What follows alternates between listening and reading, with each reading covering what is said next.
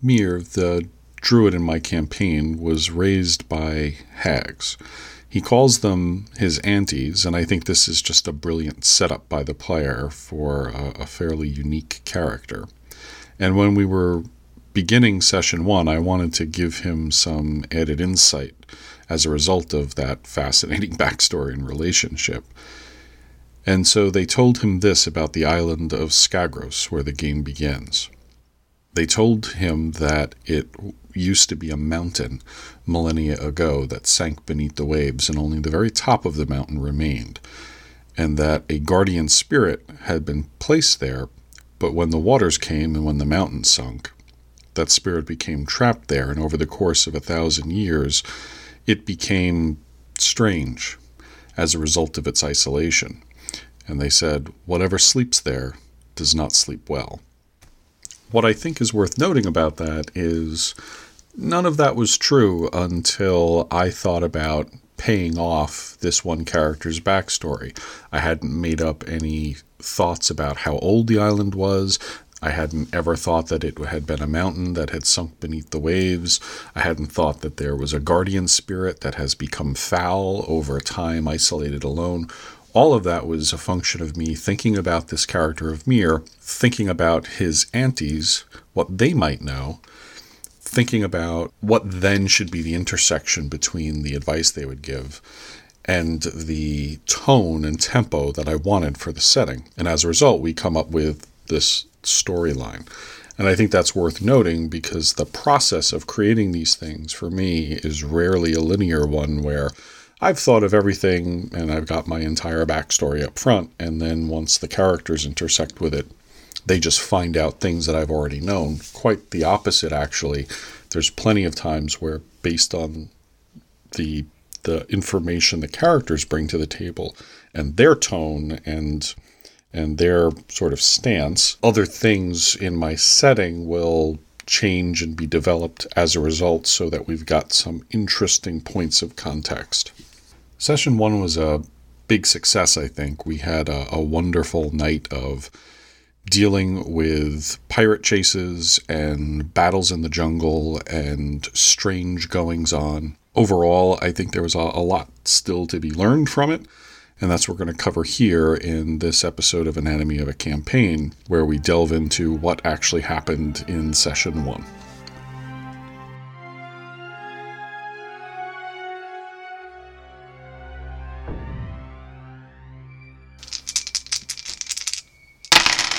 From the first moment I was describing the scenario at the top of the evening up until I said we're going to end it here, it was about staying ahead of and escaping from these pirates. And they never actually saw a pirate. What they saw throughout the session were lantern lights breaking across the sand dunes. They would hear the pirates shouting to each other. They would hear the pirates actually being killed in the jungle by scarier things, but they never actually laid eyes on a pirate, and they certainly never got to directly fight any of the pirates. Probably the closest thing that came to engagement was when the pirate captain telepathically contacted the sorcerer in our game, because I just needed to have some opportunities for role-playing to break up the non-stop tension and pressure of the jungle's trying to kill you, the pirates are getting closer, there are things here, the grung encounter, all these different things that happen through session 1. Because I knew a lot of the first session was going to be a function of deciding where to go on the island, I created a 100-foot scale hex map using a program called HexKit, which I highly recommend. It's not that expensive, and it makes these beautiful hex maps, very colorful. They're hand-drawn tiles, and it just, I think, really helped me to not put a battle map in front of them immediately, but to have this 100-foot scale hex map that I think facilitated decision-making around, should we head back down the beach to where the pirates are? Should we go try to hide in the rocky crags to the east? Should we head south to the jungle line? That, coupled with dynamic lighting within the Roll20 framework, gave a very claustrophobic feel When we start, it's nighttime, things are dark, and visibility is somewhat limited, even though the majority of characters have dark vision in the campaign. Most of them only have a 60, or in the case of the Shadow Sorcerer, a 120-foot view, and it just allows them to see pretty much the next hex until they got to the jungle, when I used dynamic lighting to cut their view down to only the hex they're in. I've never run a game where we're so focused on a hex map that was on such a small scale. I've certainly had games where we were looking at more of a campaign level map where you've got like 24-mile hexes that the characters are kind of deciding how to move. And of course, that's not for anything close to an entire session, but I would say we spent 70% of the time in the session with the graphic up on the screen being this hex map. That was until there was the fight in the jungle. Player decisions were very much about where to go and the role-playing that would occur between the characters, because again, these aren't characters who all know each other extensively. For the most part, the backgrounds only tangentially connected them. And so we started with a little bit of mistrust, a lot of doubt. We had a number of players who were focused on really role-playing the downside of their personalities in this situation, which I thought made for a very fun session. Overall, among the 5 players, to recap, we have a tiefling sorcerer named Calda, who was really being suboptimally played to perfection as someone who's a bit of a nervous wreck, who was constantly saying, hey, maybe we can go negotiate with these pirates. Should we be going into the jungle? And I don't think his character was at all pro delve into the jungle at night. Then we also had Voss, who's the Shadow Sorcerer, the fallen Aasimar Shadow Sorcerer. And she was this very blunt character who started to berate the dwarf for having short, stubby legs and are you able to keep up? They put her in front because she has the best dark vision. Later on, that would really play against her in a pretty profound way, and leads me to what I think is the most controversial point of the session, which I'll come to later. Constantine, played by my friend Mike, is this dwarf, and dwarfs in my campaign are almost extinct. He plays him with a Russian accent, and I thought he just did this amazing job of portraying this character who was constantly being berated in a way by some of the other characters because he was in possession of this iron coffer that they had taken from the pirates. And everyone sort of believed that the pirates were after them because of the small metal box, as well as they were able to track them because of it.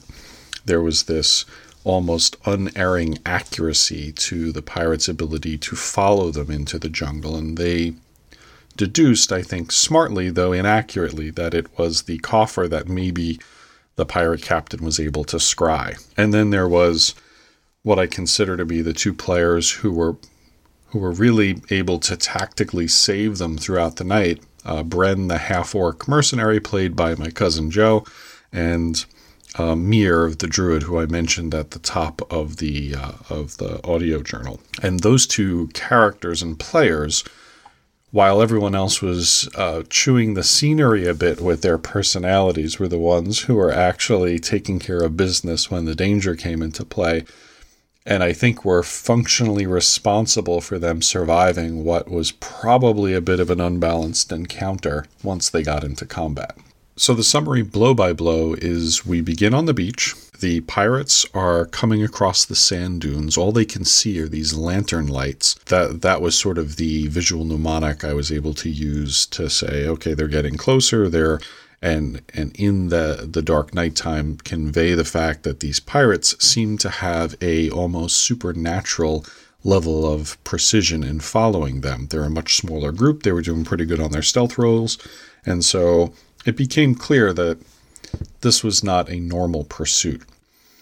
The party didn't flounder, obviously, in the beginning. I think it was all a function of role-playing, but they couldn't really decide exactly which direction to go, but they felt the pressure that they had to make a decision, and so they decided to go south towards the jungle. And it was the druid character who I believe kicked off the charge. He's the only human in the group. He's the only one that actually can't see at night that well. And so they universally, based purely on the sorcerer's ability to see farther in the dark, I can't recall if it's a function of the Aasimar or the Shadow Sorcerer subclass, but she has 120 feet of dark vision, and so they decided, let's put her in front, which, as I mentioned before, turned out to be kind of a bad decision, certainly for the Shadow Sorcerer. So they head south, and they're moving hex by hex, and I don't think there was complete consensus on exactly how to go about it or what direction south, because the hexes don't exactly line up perfectly, they wanted to go. They wound up skirting these rocky crags. Luckily for them, I didn't roll well on my random encounter because unbeknownst to the players, there's all manner of kobolds in those rocky crags. But they managed to get through that unscathed. They get into the jungle where I cut their view down to that limiting 1 hex.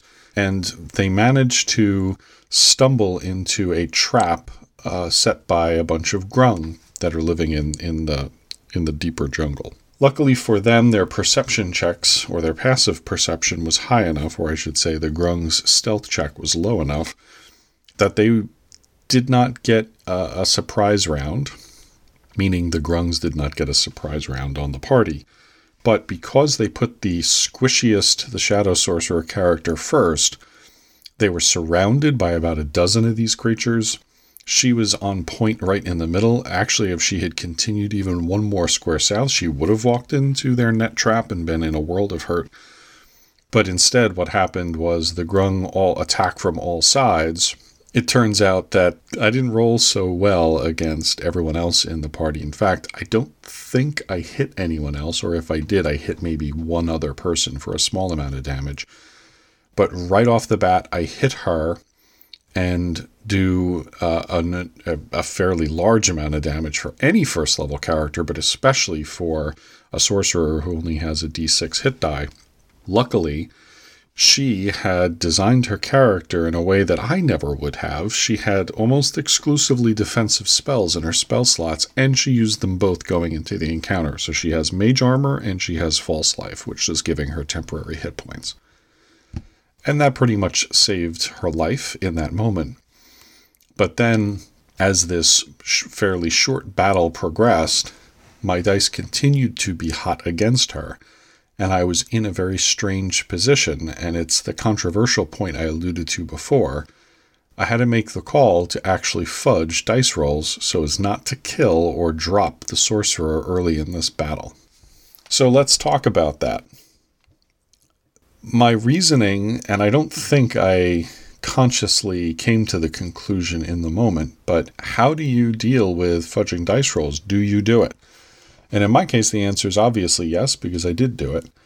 And the reason I was okay doing it was, number one, I had already gone through an entire round of combat, and I certainly didn't fudge any rolls there. I didn't hold back. She was already hit. She was hit pretty hard. The reason I felt good about fudging the dice rolls, at least in that battle, I think there were 2 other times that I had to turn a hit into a miss or turn a big damage roll into a small damage roll, was because absolutely none of this was her fault. She didn't decide to be point person in the marching order for the party. That was everyone else who kind of decided to do that. Number 2, the entire encounter was probably a little unbalanced, intentionally so, and I'm okay with that as well. She was trying to escape and retreat. And like I said, she had designed her character for maximum survivability and gave her false life and had the forethought to cast it on herself. Now you may say, well, obviously, what would be the point of having false life if you don't cast it on yourself in these kind of situations? But what I'm saying is a lot of players forget to even cast mage armor when they have it. They just kind of plow forward. They don't want to use their spell slots. While they were back on the beach, she had cast the spell. So I thought the player did everything right. I thought the situation she was in was more a function of the decisions the other players had made. And if I had allowed her to drop, I think it would have been fairly catastrophic, because they weren't capable of handling the grungs, really, because I had thrown so many of them at them. And honestly, if she had dropped, I don't know how they would have gotten to her in time to either save her or or what have you. And I don't think they would have left her behind, and I could have had something close to a TPK on my hands if they had stayed as a group rather than run, which was the smart thing to do. And so, for the sake of everyone's fun at the table, and especially this one player who I sensed was getting disheartened by the fact that she got hit right up front, it was important to give a little bit of a respite on my crazy hot die rolls. I couldn't roll anything below a 17 against her. Following the Grung battle, I introduced 2 more elements inside the jungle. One to see if I could tempt the players into a more dangerous situation, and another that I think was setting up what would ultimately be and will ultimately be in the next session, the primary threat inside the jungle itself. They came across a massive crater. I described it like a big divot in the ground, as if there had been an ancient meteor strike here.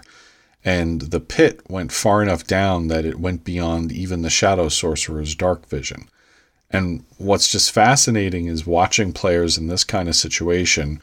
Some of their members are injured, they're reduced by a couple of different resources, they're pursued by pirates, they've got these weird little evil frog creatures that are hunting them in the jungle. Watching them decide, as D&D players, do we want to delve down into this hole in the ground?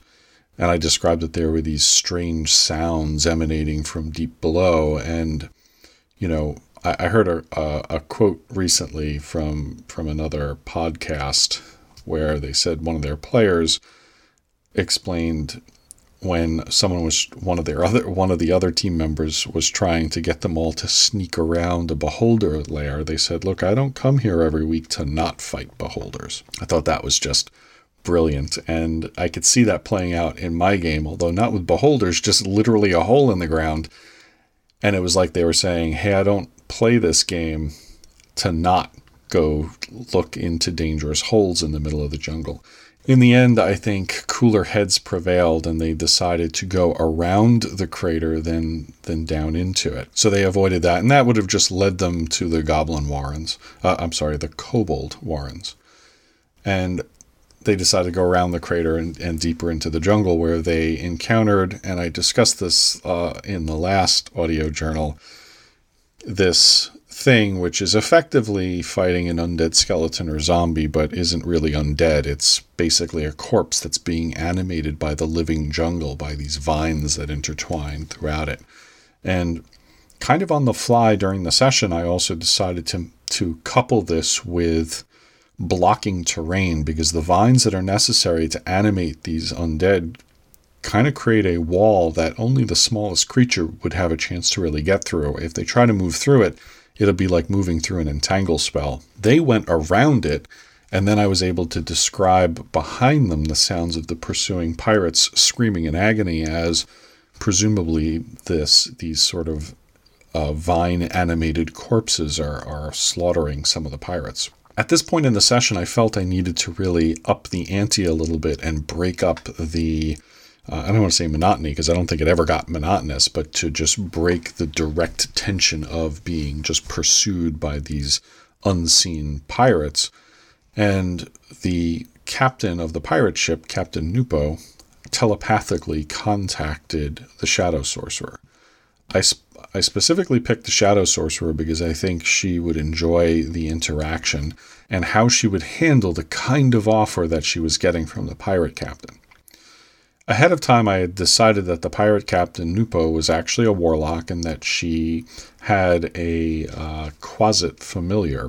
And the Quasit was nearby and allowing her to use her telepathy to sort of piggyback it closer to the Shadow Sorcerer, even though Captain Nupo wasn't that close. And they were able to have a really interesting exchange.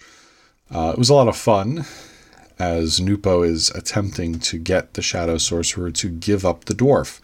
Constantine, played by my friend Mike, has this metal coffer I've mentioned, and that is the MacGuffin.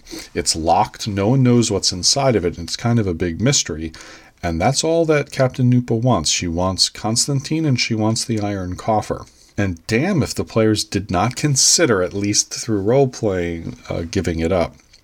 They laughed about it at the end of the night when we were sort of finish playing and just recapping. But in the moment, I think legitimately, because again, these players have not all played together before. Mike playing Constantine, I don't think was 100% sure that they wouldn't land on giving him up. I think the players behind Voss and Calda were pretty convincing in being scared and nervous about the scenario. In the end, though, they decided to stand by their friend and not negotiate with the pirate.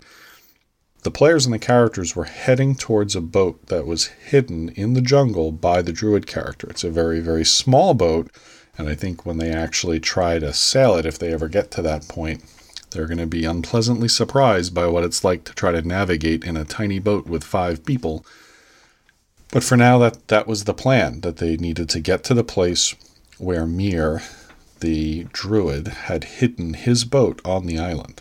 At this point, there were a lot of different stealth and hiding checks. They actually broke from the jungle and could see a lot more pirate lanterns moving in their direction, so they were forced to retreat back into the jungle. Now they're carrying this boat. It's a small 2-person canoe, essentially.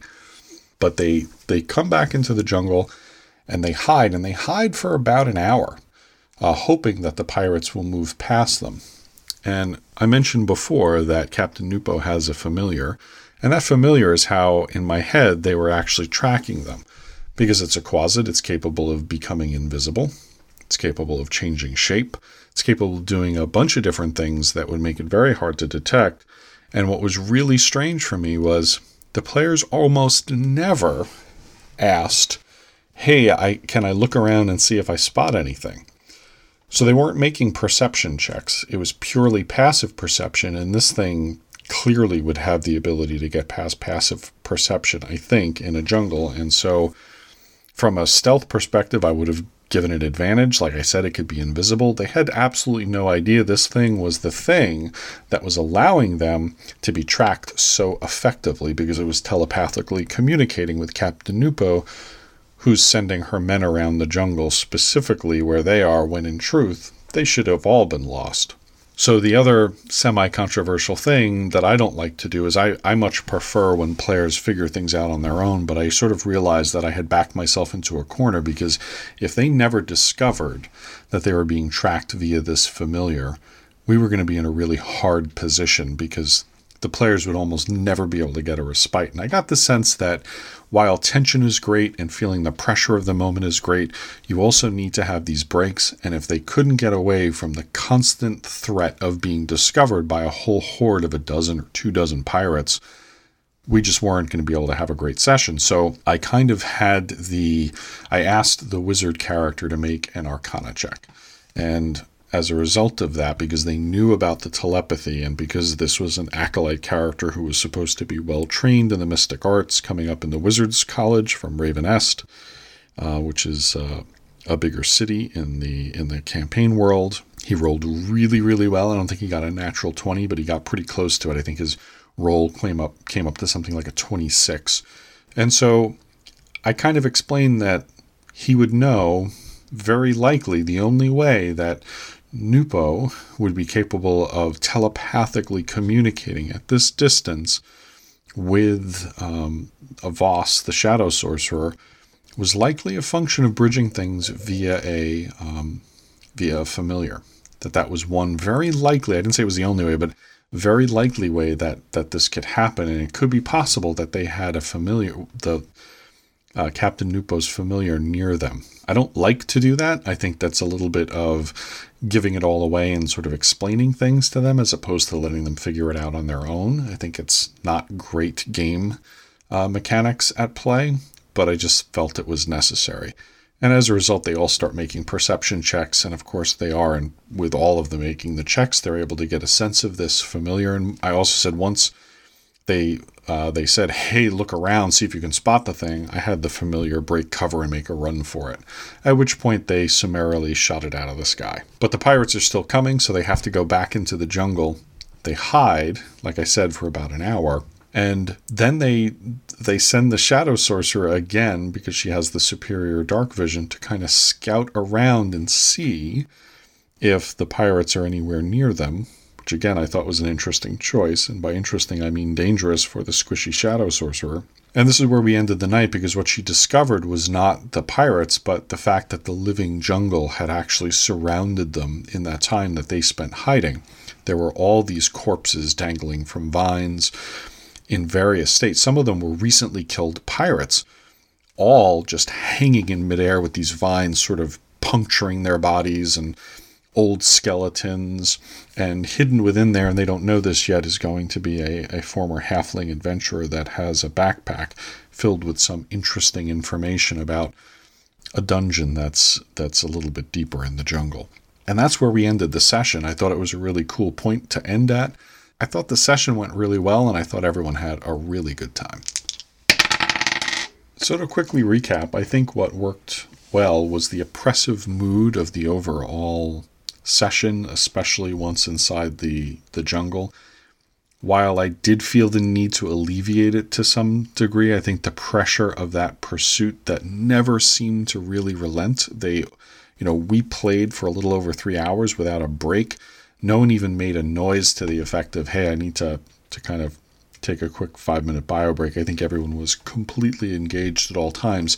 And I think it's because they wanted to get to that point where they had some breathing room to maybe take an effective short rest. There was this sense that the jungle was alive and that the jungle itself was hunting them. I think certain facets, like the screaming of the dying pirates in the background as they made their way through the jungle, was kind of effective in helping to sell that through. And I think the scene with Captain Nupo and telepathically communicating with the shadow sorcerer helped to set up a bigger villain in the overall piece, and the player at the end of all that said that I was scary, so I took that as a major badge of honor. What might not have worked so well, wasn't happy that I had to obviously fudge dice. I certainly wasn't happy that I had to give away the familiar piece and sort of help to prompt the players to figure that out. By the way, I don't think that's a failing on their part. That's certainly a failing on my part. I don't think I telegraphed enough that they could start to put pieces together. I wasn't able to use the flashbacks. I talked a lot about, hey, I'm going to try to use a flashback. And there were a number of instances. There was one point where I had them discover that there was a cobblestone road underneath the jungle floor, hoping that they would maybe search down it a little bit and start to see some things that could have triggered a flashback scene. But that never really came up, and because of the nature of the pressure and the tension, I wasn't going to push, and I thought it would have been strange to put it in there, so didn't get to use it. I think, though, I'm going to lead off session 2 with a flashback. I think the fact that they are first level is something that I'm just not wildly used to. It's been a while since I've run first level in 5e, and what I discovered and what I knew but didn't really know, obviously, was how squishy you are at first level and how kind of ineffective first level kind of sucks in 5e. It's not to say that I think we should have started at higher level. It's more that I wish we had a good stopping point so I could level them up to second before we get into some of the deeper opportunities within the jungle. Overall, though, I'd have to say that the session went exceedingly well. I think it sets up some interesting conundrums for the second session. I really have no idea where this is going to go. If it lends itself towards, no, they need to go deeper into the jungle to get away from the pirates who are constantly pursuing them, or if the second session will be far more about securing passage off the island. The thing that I wish I had done better was, in advance, prepare a better stream of clues that would lead them to start to consider that they were being tracked by a familiar. Other than that, I was really pleased with the level of tension. I was pleased with running a session that was very different than a normal first session because we began in the middle of this real pressure cooker. I don't know where things are going, and I think that's a good thing. I think that's exactly the place that you should be as a DM from session to session. And I'm excited to find out what they're going to do next, given the situation they're in. This can go towards them actually having to figure out how to defeat the pirates to get to the water, or it could be more about figuring a way to kind of go deeper, survive in the jungle a little bit longer, at which point they're probably going to come across this dungeon. It can go either way. That's the juice of the game. That's the best stuff. That's the best place that we could be. Next time, we're going to be talking about the prep work that I have for the second session of the campaign. And that's going to be really about how do I balance the different choices they can make, because honestly, the nature of the session will be wildly different depending on some of the things they choose. I think that's exactly right. That's precisely where we should be in a game of Dungeons & Dragons. And I love that. I just want to make sure that they know that they have these choices. I have a feeling at this point that maybe they think they're a little bit pigeonholed. A big part of getting ready for the next session is helping to telegraph all the options and the choices that the players have, as well as they're going to kick it off with what feels like a pretty big and deadly fight with the jungle itself. This has been Anatomy of a Campaign. If you enjoyed this episode, consider subscribing, throwing us a review, or sharing with your other gamer friends. Thanks for listening.